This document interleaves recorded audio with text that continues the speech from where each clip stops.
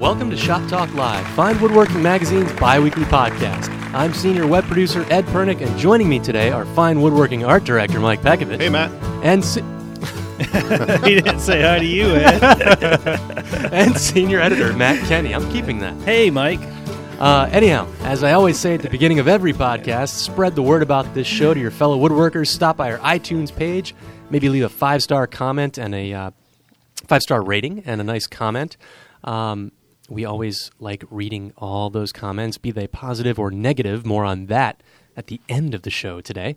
But anyhow, let's move on to happenings here at Fine Woodworking Magazine. So there's a big set build happening in the workshop. I don't know if anybody really cares. Probably not, but go ahead and tell us about it. Well, if you watch a lot of our woodworking videos, you'll care. So I decided to, actually, I didn't decide. It was put to me to design a set. So we're building a big sort of timber frame, fake timber frame looking set. So we got all these 3 walls drywalled, and we're putting up fake posts and beams and 45s and running power to it and hanging lights off of gantry cranes and building huge jibs. And no, I mean, it's not that in depth. How did you go from web production to drywall? How did this task fall Well, I didn't upon do the your drywall. shoulders? I had somebody else do it. But no, you know how this started? Because we're all doing, if anybody that listens, that reads Fine Woodworking also reads Fine Home Building, they might know that there's a video series called There's a Better Way. Chuck Miller, who was one of the former special issues editors over there, I think that was his title. He was just a long-time editor. Yeah, forever, since the Stone Age. Chuck appears in these There's a Better Way videos, and now we're going to be doing our own There's a Better Way videos, for which we've decided we need this whole fancy pants new set, and so there's going to be a whole new look to Fine Woodworking videos very soon. We're going to use it for videos, other videos, right? And maybe some photo shoots. I'm hoping we'll use it for photo shoots. That depends upon Mike, the art director here. Well, you know, usually we travel out to author shops to shoot everything.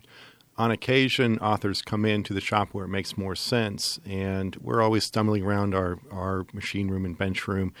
It's not the easiest place to photograph, so I think we're going to try and get some extra use and set up a nice little shop sort of Shop space. within a shop. Shop within a shop, so authors can come in when they have to and shoot here. But I just think it'd also be nice. I was thinking more like for the Q&A Oh, section of the magazine and things like that. Oh, sure. Where we always more or less shoot here Yeah. at the office. Right on. Yeah. Cool. And the other little bit of housekeeping I had to take care of was just something that was a little funny. So I'm working on getting a furniture maker from Canada to come down to Newtown to our office here to record an upcoming video workshop, and it came up that we would probably need to get a visa since he's coming here to be paid by us and all this sort of thing. So I've been trying to contact various people at the U.S. consulate in Ottawa to find out, like, what kind of visa does this guy need? And which, by the way, try getting a live human being at any U.S. federal government office anywhere in the world. It's impossible. Especially the last 3 days, right? Yes. Yeah, exactly. No, but this happened before the last 3 days. So anyhow, I had written the Ottawa consulate, the U.S. consulate in Ottawa, asking for information. The subject line to my email is Visa Information for Canadian Business Travelers to U.S. And I wrote them inquiring as to the visa requirements, and I get this response. Hello. Your organization will have to contact USCIS to determine if the J1 category is still applicable. Thank you. And then immediately underneath, thank you, in parentheses, no name, mind you, in parentheses it says, I read your magazine. And then directly under that, in red type, it says, this email is unclassified, which led me to wonder, I want to get a classified email, and I wanted to write this guy back and ask him for a classified email. But then you couldn't share this information with all of us. No, much like Bill Peck, our shop manager and rocket scientist, I wouldn't be able to divulge He can't tell us anything. about his past. No, but I'll find out. Right. I'm surveilling Bill. Anyhow, I thought that was kind of cool, though, that even these shadow government workers in far-off consulates are reading our magazine. Yeah. is that a compliment or a threat? Is he saying that I know who you are. I know who you are? If this guy shows up in your magazine, I'll know. That's right. He Yeah, true. is. I don't know. True. You know, the interesting is whenever I go to Canada to do photography, the only thing Canadian Customs cares about is who's paying me. That's all they care about. Really? Yeah. It's like, are you being paid by a U.S. company or a Canadian company? Oh, because then you would need a visa to travel there. If and you I were, say it's an American company that's paying me, they're like, Have a happy day. That's what I'm trying to prevent when this guy comes here. Oh, so if a Canadian company were hiring you to come into the country to do something, that's a big deal. Yes. Okay. Yep. You need the appropriate visa. Anyhow. Yes. Yeah, we're way off topic. Anyhow, yes. Let's steer out of the weeds here and answer our first question for the day, which comes from Chris. And Chris writes, I am recycling an old bowling alley lane into a short table. The wood, maple I believe, has had some water damage, and after several applications of bleach and using a chisel to dig out the bad wood, I now have a beautiful but wavy surface. I've separated it into several pieces about 8 inches across. They stretch about 5 feet lengthwise. I would normally just throw it into the planer, but since the underside of the lane has a very inconsistent height, I'm afraid doing so will make the sides crooked. Is there a way to support the underside of the board while keeping the top straight across?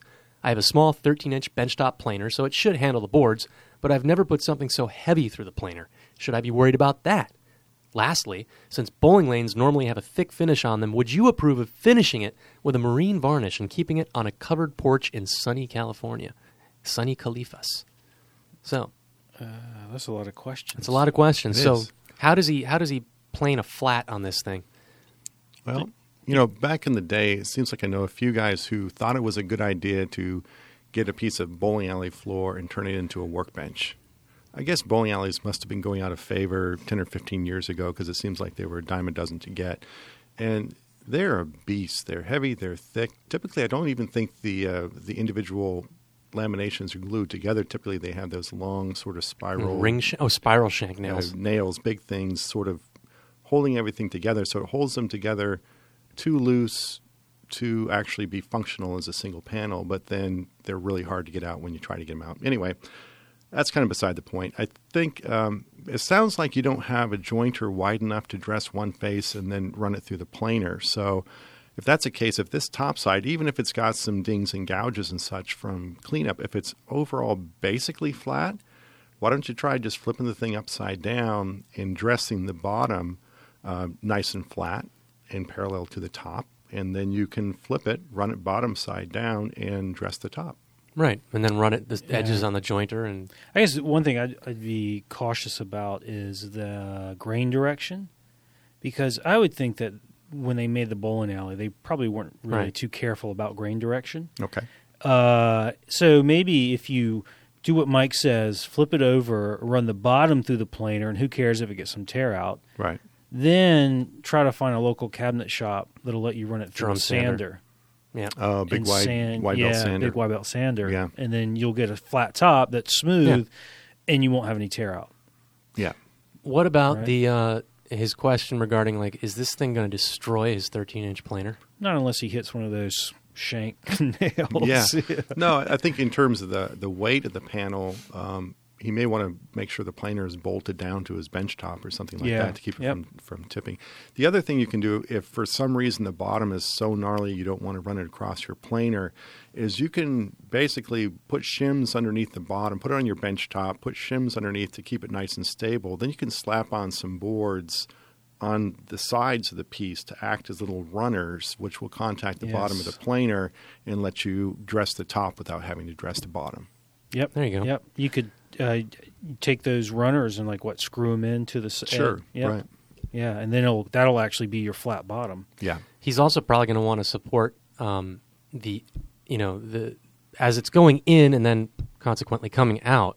He's going to probably have to put little riser blocks like a foot or two in front of the infeed and outfeed tables to the planer, because you have to support that back end of the board, for example, as it's going in. You can just Or you kinda just hold it? Yeah. Yeah, by the time it gets That's a heavy.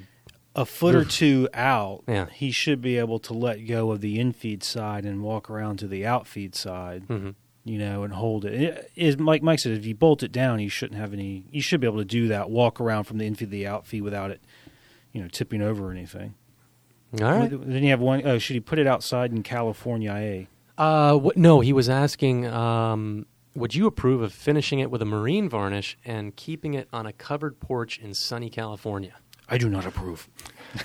Yeah, that's fine. To use a marine varnish for an outside use like that is perfect. The main difference between a marine varnish and a regular varnish for indoor furniture is that it's softer. It moves, so the marine varnish is going to move along with the wood movement to resist cracking in the finish. So it's a good finish for something like that. Is it true that most marine varnishes are approximately 2% spinach? Shut up, scumbag! Sorry, that's my marine. No, Popeye! Come Yeah, on, yeah, you I guys know, are I know. so slow. Popeye's not a marine; he's a sailor. He's a sailor, dude. But yeah, it's a marine setting, though. You know. All right. Next question comes from Brandon, who wrote, I often get frustrated when looking for an off-the-shelf paste wax that doesn't contain some sort of neurotoxin as the solvent. I resolved the issue by making my own wax using citrus oil as the solvent, and it's worked wonderfully. It's time to make another batch, and instead of rustling up all the ingredients again, I figured your brains were there for the picking. I want to make furniture, not wax. This being a daily use material, I'd like it to be friendly. There's no need for toxic chemicals when safe options seem to be available. So I'll let you guys chime in wherever you want. I did get a hold of Peter Gedries, and our resident finishing expert. And Peter has never made any waxes using citrus oils as the solvent. So he couldn't really comment there. He didn't want to steer us in the wrong direction. But one of the things he said was, look, if the guy is afraid of, some of the waxes like brie wax that have toluene in them, why not just use one of the many other waxes on the market that are have mineral spirits as the solvent? Because mineral spirits aren't really that dangerous. I mean, you should wear plastic gloves, I suppose. But it's, it's pretty safe stuff. And what else? And also I did some digging online, and I also found out that, again, I'm still talking about brie wax. They make a non-toluene version of their wax as well, toluene-free. So, and then it got me to thinking, like, hey, I'm going to look up toluene on Wikipedia, see what all the hubbub is about this stuff. And it says, inhalation of toluene is low to moderate levels can cause tiredness, confusion, weakness, drunken-type actions, memory loss, nausea, loss of appetite and hearing, and color vision loss. It's just like the medication I take. The symptoms usually disappear when exposure is stopped. Inhaling high levels of toluene in a short time may cause lightheadedness, nausea, or sleepiness. It may also cause unconsciousness and even death. It says that it is often abused as an inhalant, likely on account of the euphoric and disassociative effects these actions produce, not recommended by Fine Woodworking. But it is not known to be a carcinogen, just FYI. But it'll still mess you up pretty good. Yeah. Not that this is, incredibly fascinating material. But. Huffing paste wax. Yeah, those would be pretty desperate days. Yeah. Well, it sounds like Peter has it pretty well covered. Yeah, I mean, mineral spirit solvent. I took a look online real quick, and for instance, Johnson Paste Wax, they have their little materials data sheet online, and basically it says they use naphtha along with 3 other waxes, and that's it. So if you're looking for something where just mineral spirits or naphthas involved, I think it's pretty easy to find. You're right, the brie wax with the toluene is nasty stuff to breathe in. Ed, stop puffing. But if you want to even eliminate mineral spirits, back in my college days, we would do a custom wax mix where we would... I thought he was going somewhere totally different with that. I know. We would shred beeswax into linseed oil and heat it over a double boiler and create sort of a wax finish. And actually, Tried and True, who makes boiled linseed oil finishes, has a beeswax linseed oil finish, which works well and pretty much does the same thing. And their boiled linseed oil, by the way, is true boiled linseed oil, where it's actually a food-safe finish. You could actually drink this stuff if you wanted to. So I think that's about as food-safe as you're going to get. You could also dissolve beeswax into mineral oil, which is a great finish for cutting boards. But because the mineral oil is never going to dry on you, I'm not sure you want to put that stuff on your furniture. So back in the day, you were mixing up BLO while listening to BTO? Yes. Yes, for those interested, Mike did attend college in approximately the mid-19th century. At the College of the Redwoods, which was actually they met in a redwood tree.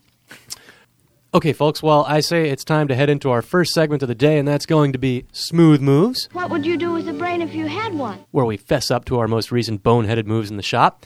Each of us has a smooth move today, and I say we start with Mike. It was a mystery smooth move he refused to divulge to us ahead of this podcast recording. I'm eager. This falls under the category of not paying attention to your own advice. So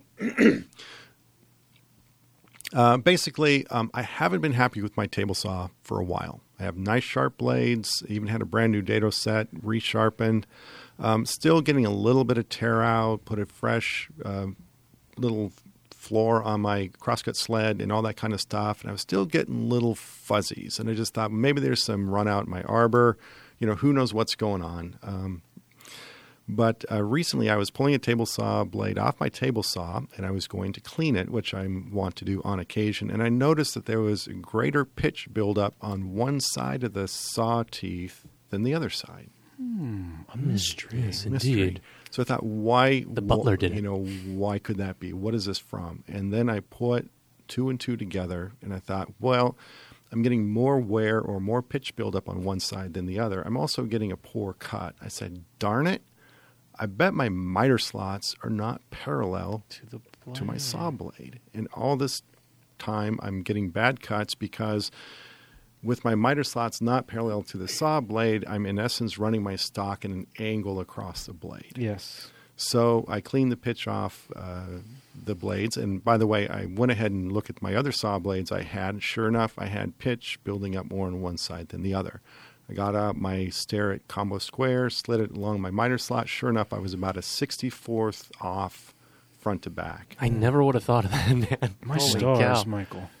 Good God, man. And again, it's one of those things we always say, the first thing you do on table saw tune-up is adjust the tops of the miter slots are parallel to the blade. Because if you don't start there, nothing else you do, rips, crosscuts, anything, is going to come off the way you want it to. So sure enough, I straightened that sucker out, took a cut, and those blades that were previously leaving that little tear out on the bottom edge, perfect.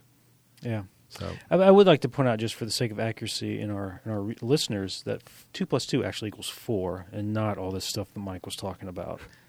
So, Okie dokie. Sorry. thanks, Matt. Matt, why don't you take it away? Number 2 smooth move for the week. Yeah, we can file mine under I'm stupid and I keep making the same mistakes.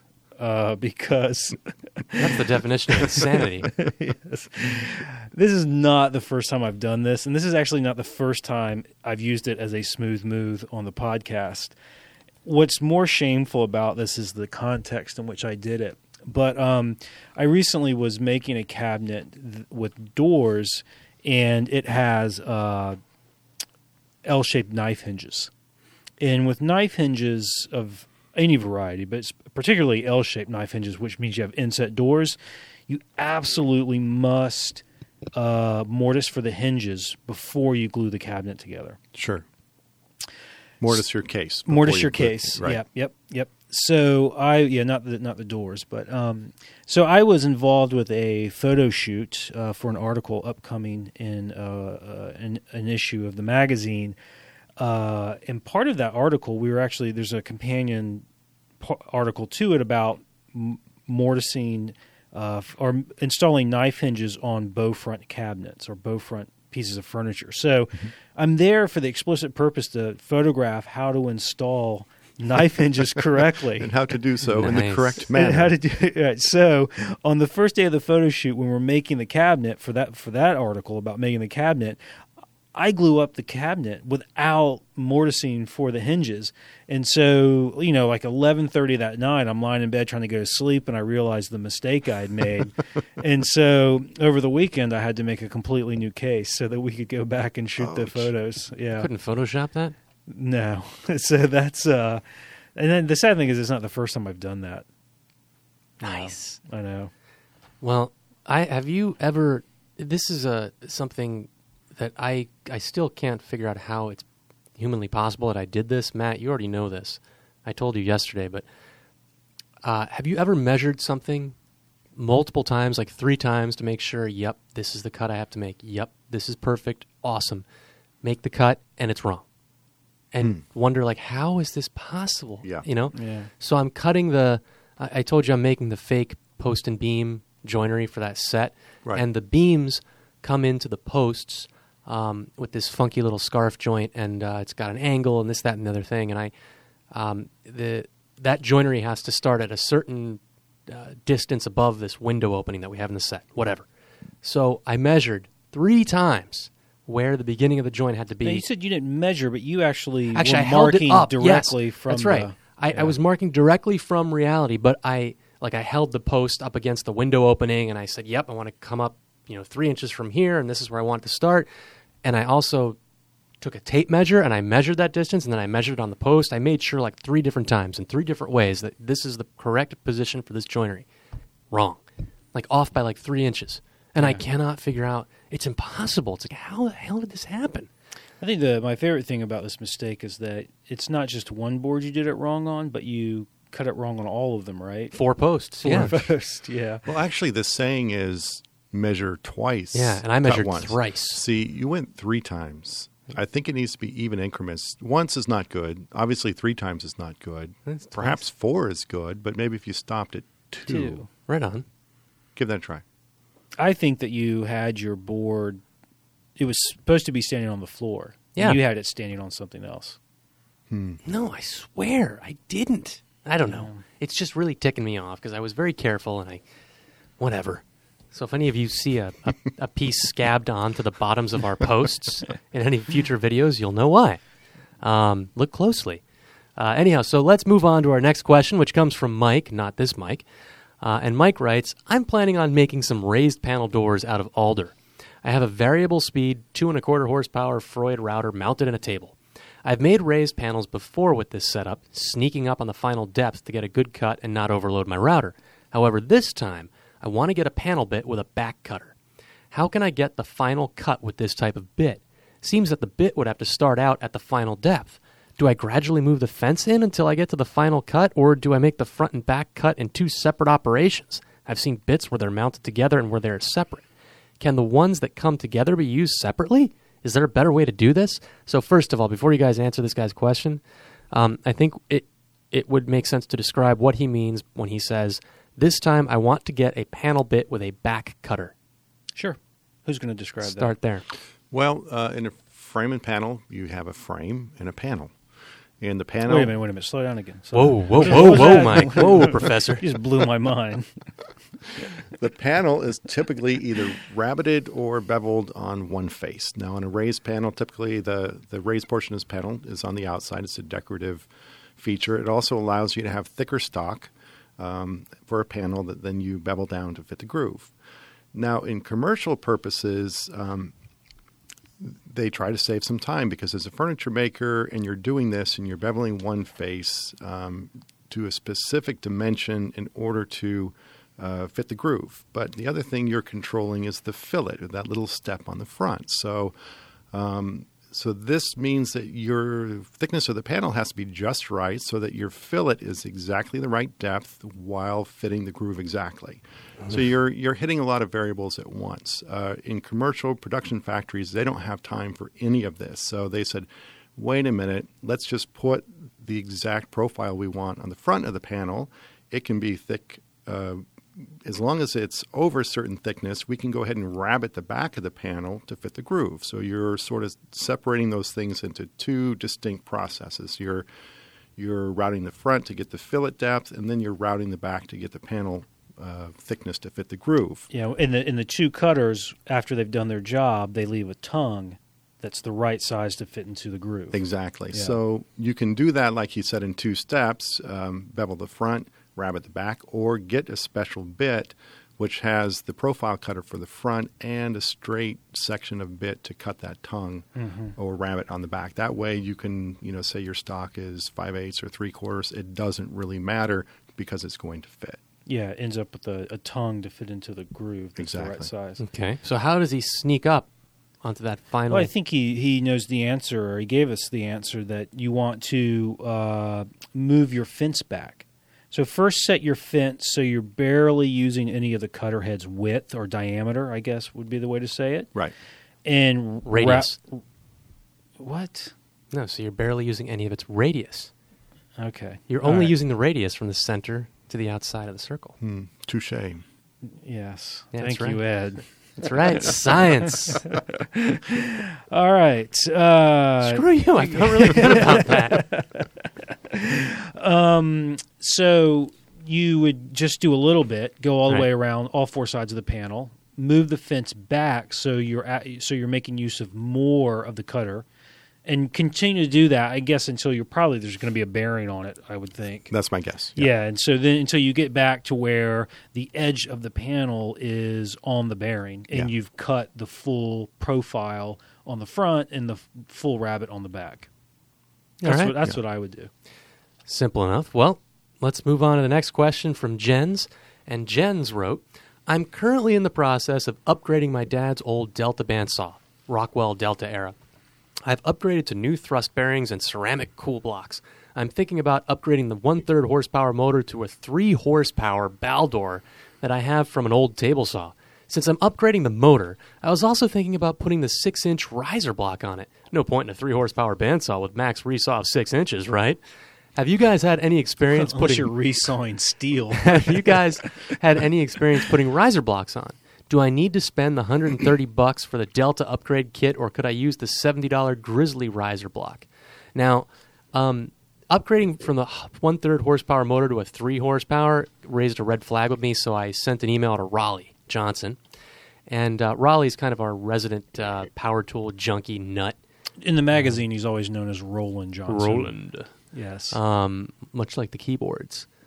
So anyhow, Raleigh replied, and this is verbatim his response, 3 horsepower is too much power for the bandsaw. Now, by the way, Matt responded when I first read this response. Yes. He said, wait a minute, there's no such thing as too much horsepower for Raleigh. Yeah, that's right. But anyhow, he says it's too much horsepower for the bandsaw. At idle or under light use, the horsepower wouldn't be a problem, but the urge to push the saw past its capacity could cause trouble. The bearings, axles, and wheels were not designed for the loads 3 horsepower can create and maintain. Best bet, sell the motor to someone who can use the power, then buy a good 1.5 horsepower motor, a pair of machined pulleys, and a segmented belt. Plenty of smooth power for a 14-inch saw. Buy the Delta riser kit. It includes the correct extended upper guide bearing post and extended blade guard. Cheers, Raleigh. There you go. Now, I happen to have a Rockwell-era Delta bandsaw that I got from Matt Kinney, That's finally. right. Yeah, which I had bought from Mike Pekovich. Wow. And that's the deluxe 1.5 horse version. yeah. So you have the bigger motor in there. Oh, yeah. Yeah. So if you want a 1.5 horsepower motor, you can come over to my house. Now, what'd you do? Did you put your riser block back on there? I asked Matt if he had it, but he had gotten rid of it already. I sold it. Yeah, he sold that baby. That's right. Yeah, no riser block. I'm making as much money as I possibly can on But I got a that. sweet, fence off of Matt. You did. Deal. I put a nice fence on it for That's you. right. 1.5 horsepower seems fine. You could even go with 1. If you keep a sharp blade on there, it takes surprisingly a little amount of horsepower to get through stuff. I mean, unless you're going to be resawing cocobolo and other super hard tropicals. Yeah, but I mean, to your point, like a dull blade is going to flex before it bogs down the motor. Yeah. So you're going to run into problems with a dull blade or too fast of a freeze rate much sooner than that motor is going to start to bog down. So I'd say, with a 6-inch resaw capacity, 3/4 horse is fine. You're right. If you add the riser block and you're resawing some heavier stuff, that 1.5 horse is probably a good idea. But yes, Matt. Now, about the riser block. Yes. Unless you're done. Are you done? I think I was about to segue into the point that you were probably going to make much more pins eloquently versus than tails. me. So. Well, I don't know if I'm going to be eloquent. I might be Wait a minute. a bit more snarky. I'm giving you the pins versus tails audio intro right now. Here it goes. No. I was just going to say, I would think carefully about adding a riser block because, look, if you resaw something that's 6 inches wide and you're going to book match it or slip match it, you end up with a panel that's 12 inches wide. Now, that's pretty wide. So the question is, how often do you need to resaw something to end up with a panel that's more than 12 inches wide? What if you're not book matching or slip matching? Well, what are you doing with it? Well, what if I just want to resaw one wide board for my door panel?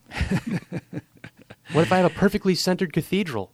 Well, there are times I resaw most of my lumber when I'm making stuff. And 12 inches is nice, but you should really just think about how often you're going to do it. Because, if you're not really going to be resawing wood that's more than 6 inches wide very often, then don't worry about the riser block. I got by fine with a 14-inch with 6-inch resaw capacity. Fine, Matt Kenny. Yeah. Mort Zuckerman? You, riser block? No? Mike Pekovich. The riser block, it does extend the capacity that you can resaw, and I think that is a good thing. I think there are some limits to how good of a good thing that is. Especially for wider resaws, you do start to run into limits of the power of the motor. Also, as I think we've talked about in the past, I think there's a little bit more flex in the long guide bar that comes from adding a bigger riser block that might impact the ability of the saw to cut straight and track straight. That said, 6 can be kind of tough, especially let's say you have an 8-inch joiner and you're dealing with stock 7-8 inches wide, and you're resawing something down, and it's like, ugh. So I think that the riser block is good, maybe to get an extra couple inches on there. I wouldn't, treat it like a big 12-inch resaw machine where I'm really constantly throwing a lot of lumber through there. But I think the added capacity is a good thing. Just be aware that you could run into performance issues from putting the riser block on there. But, give it a try. Yeah. I mean, I don't disagree with putting it on there. I would say that, in my new bandsaw, which has 12 inches of resaw capacity, I've yet to resaw anything 12 inches wide. But, that's just me.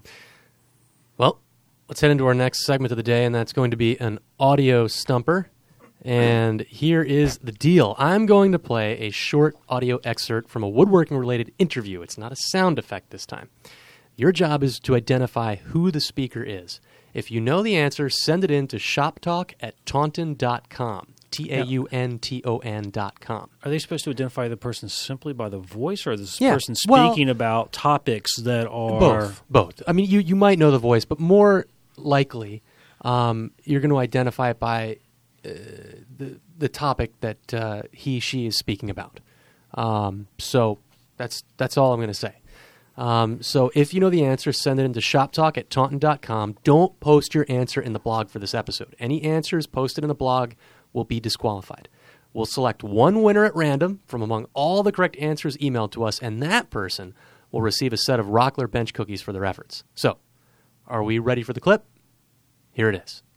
I feel that there's a spirit in trees that's very deep, and I'm somewhat of a druid that way. I especially when it comes to something extraordinary, I find the spirit just bouncing up and down in the grain of a tree. So there is that relationship. I have essentially no interest in furniture as such. I mean, I would find it impossible to try to design a chair out of plastic or metal or plywood. I'm not in that kind of spirit. But I do feel that in order to produce a fine piece of furniture, the spirit of a tree lives on, and I can give it a second life. So to recap, if you know who that was speaking just now, send in your answer to shoptalk@taunton.com. We'll announce the winner of a set of Rockler bench cookies on our next podcast in 2 weeks. Can I guess? Sure. Gandalf. No. Was it Gandalf?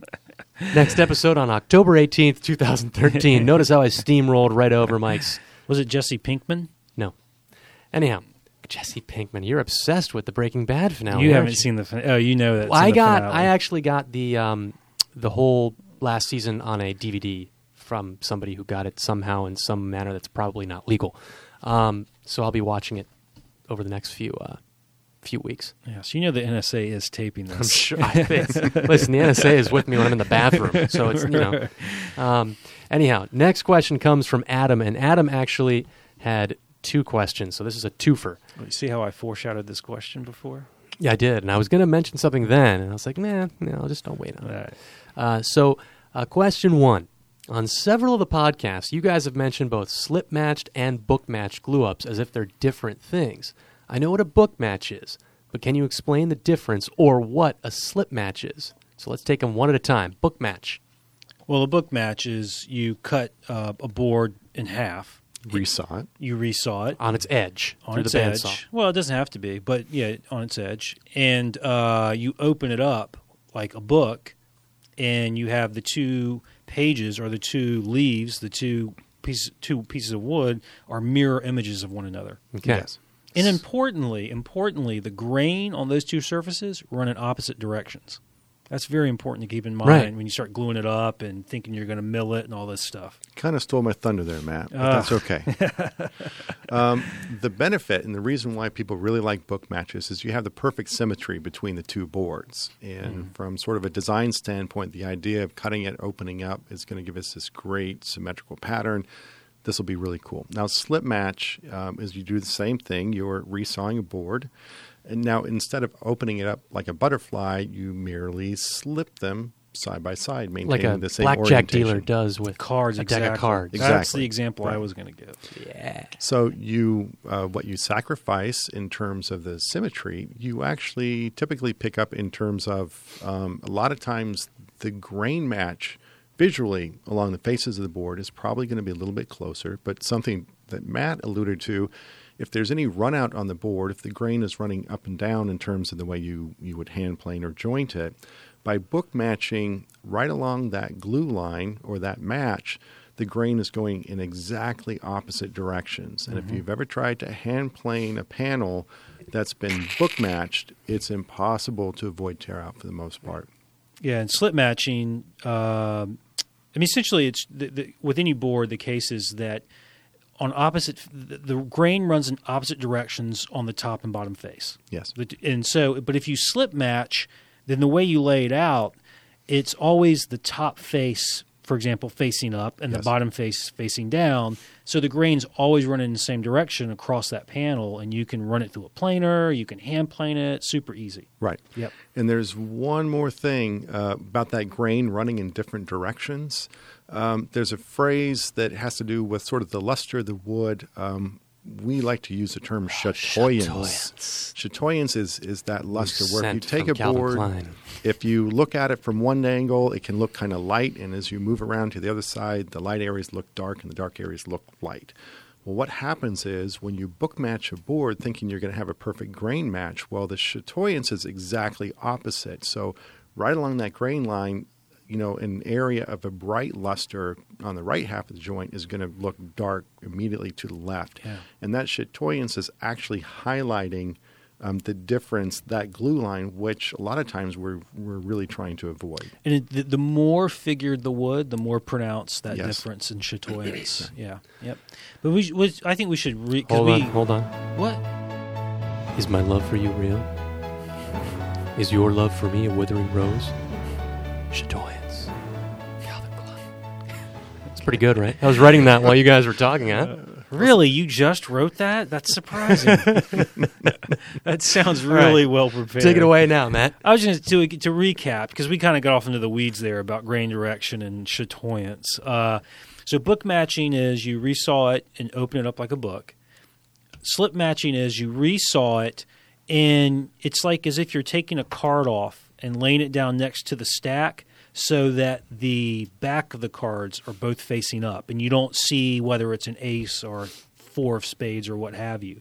And you can just keep resawing and laying them down that way, and that's slip matching. Okay. All right. Well, Adam's second question is, similarly, is there a difference between a floating tenon and a slip tenon? The terms seem to be used interchangeably. No. And what's a loose tenon? Oh, man. Those are all 3 terms for the same thing. There you go. Yes. Yeah. Done.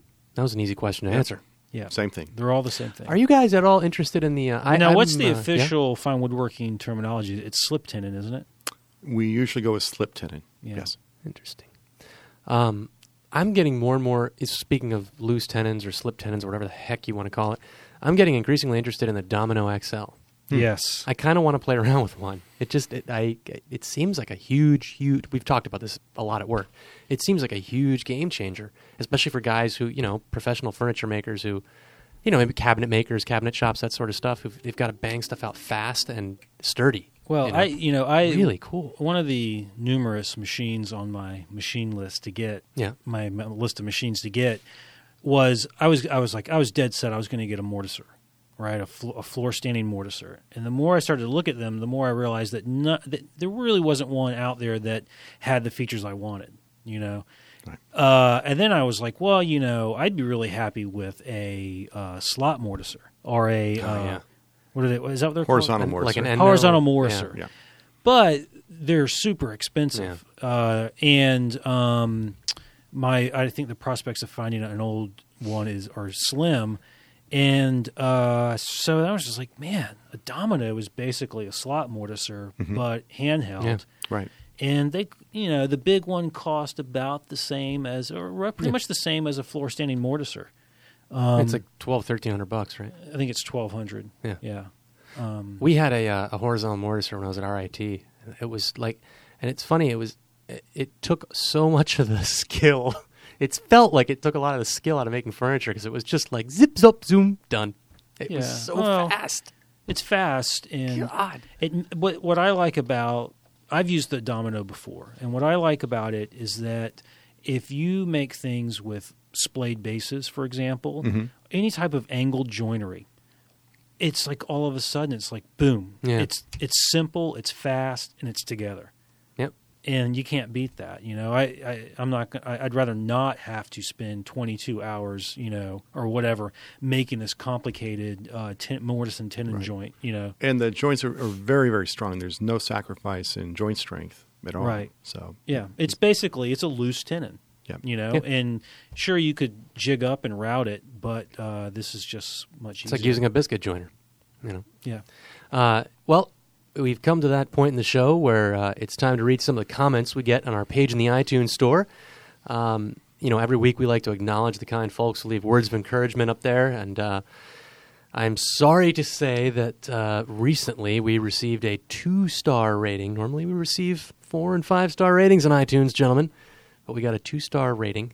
But still 2 stars. I know, it was not 1 star. And this gentleman's comments were tough. So I was surprised that it was not 1 star.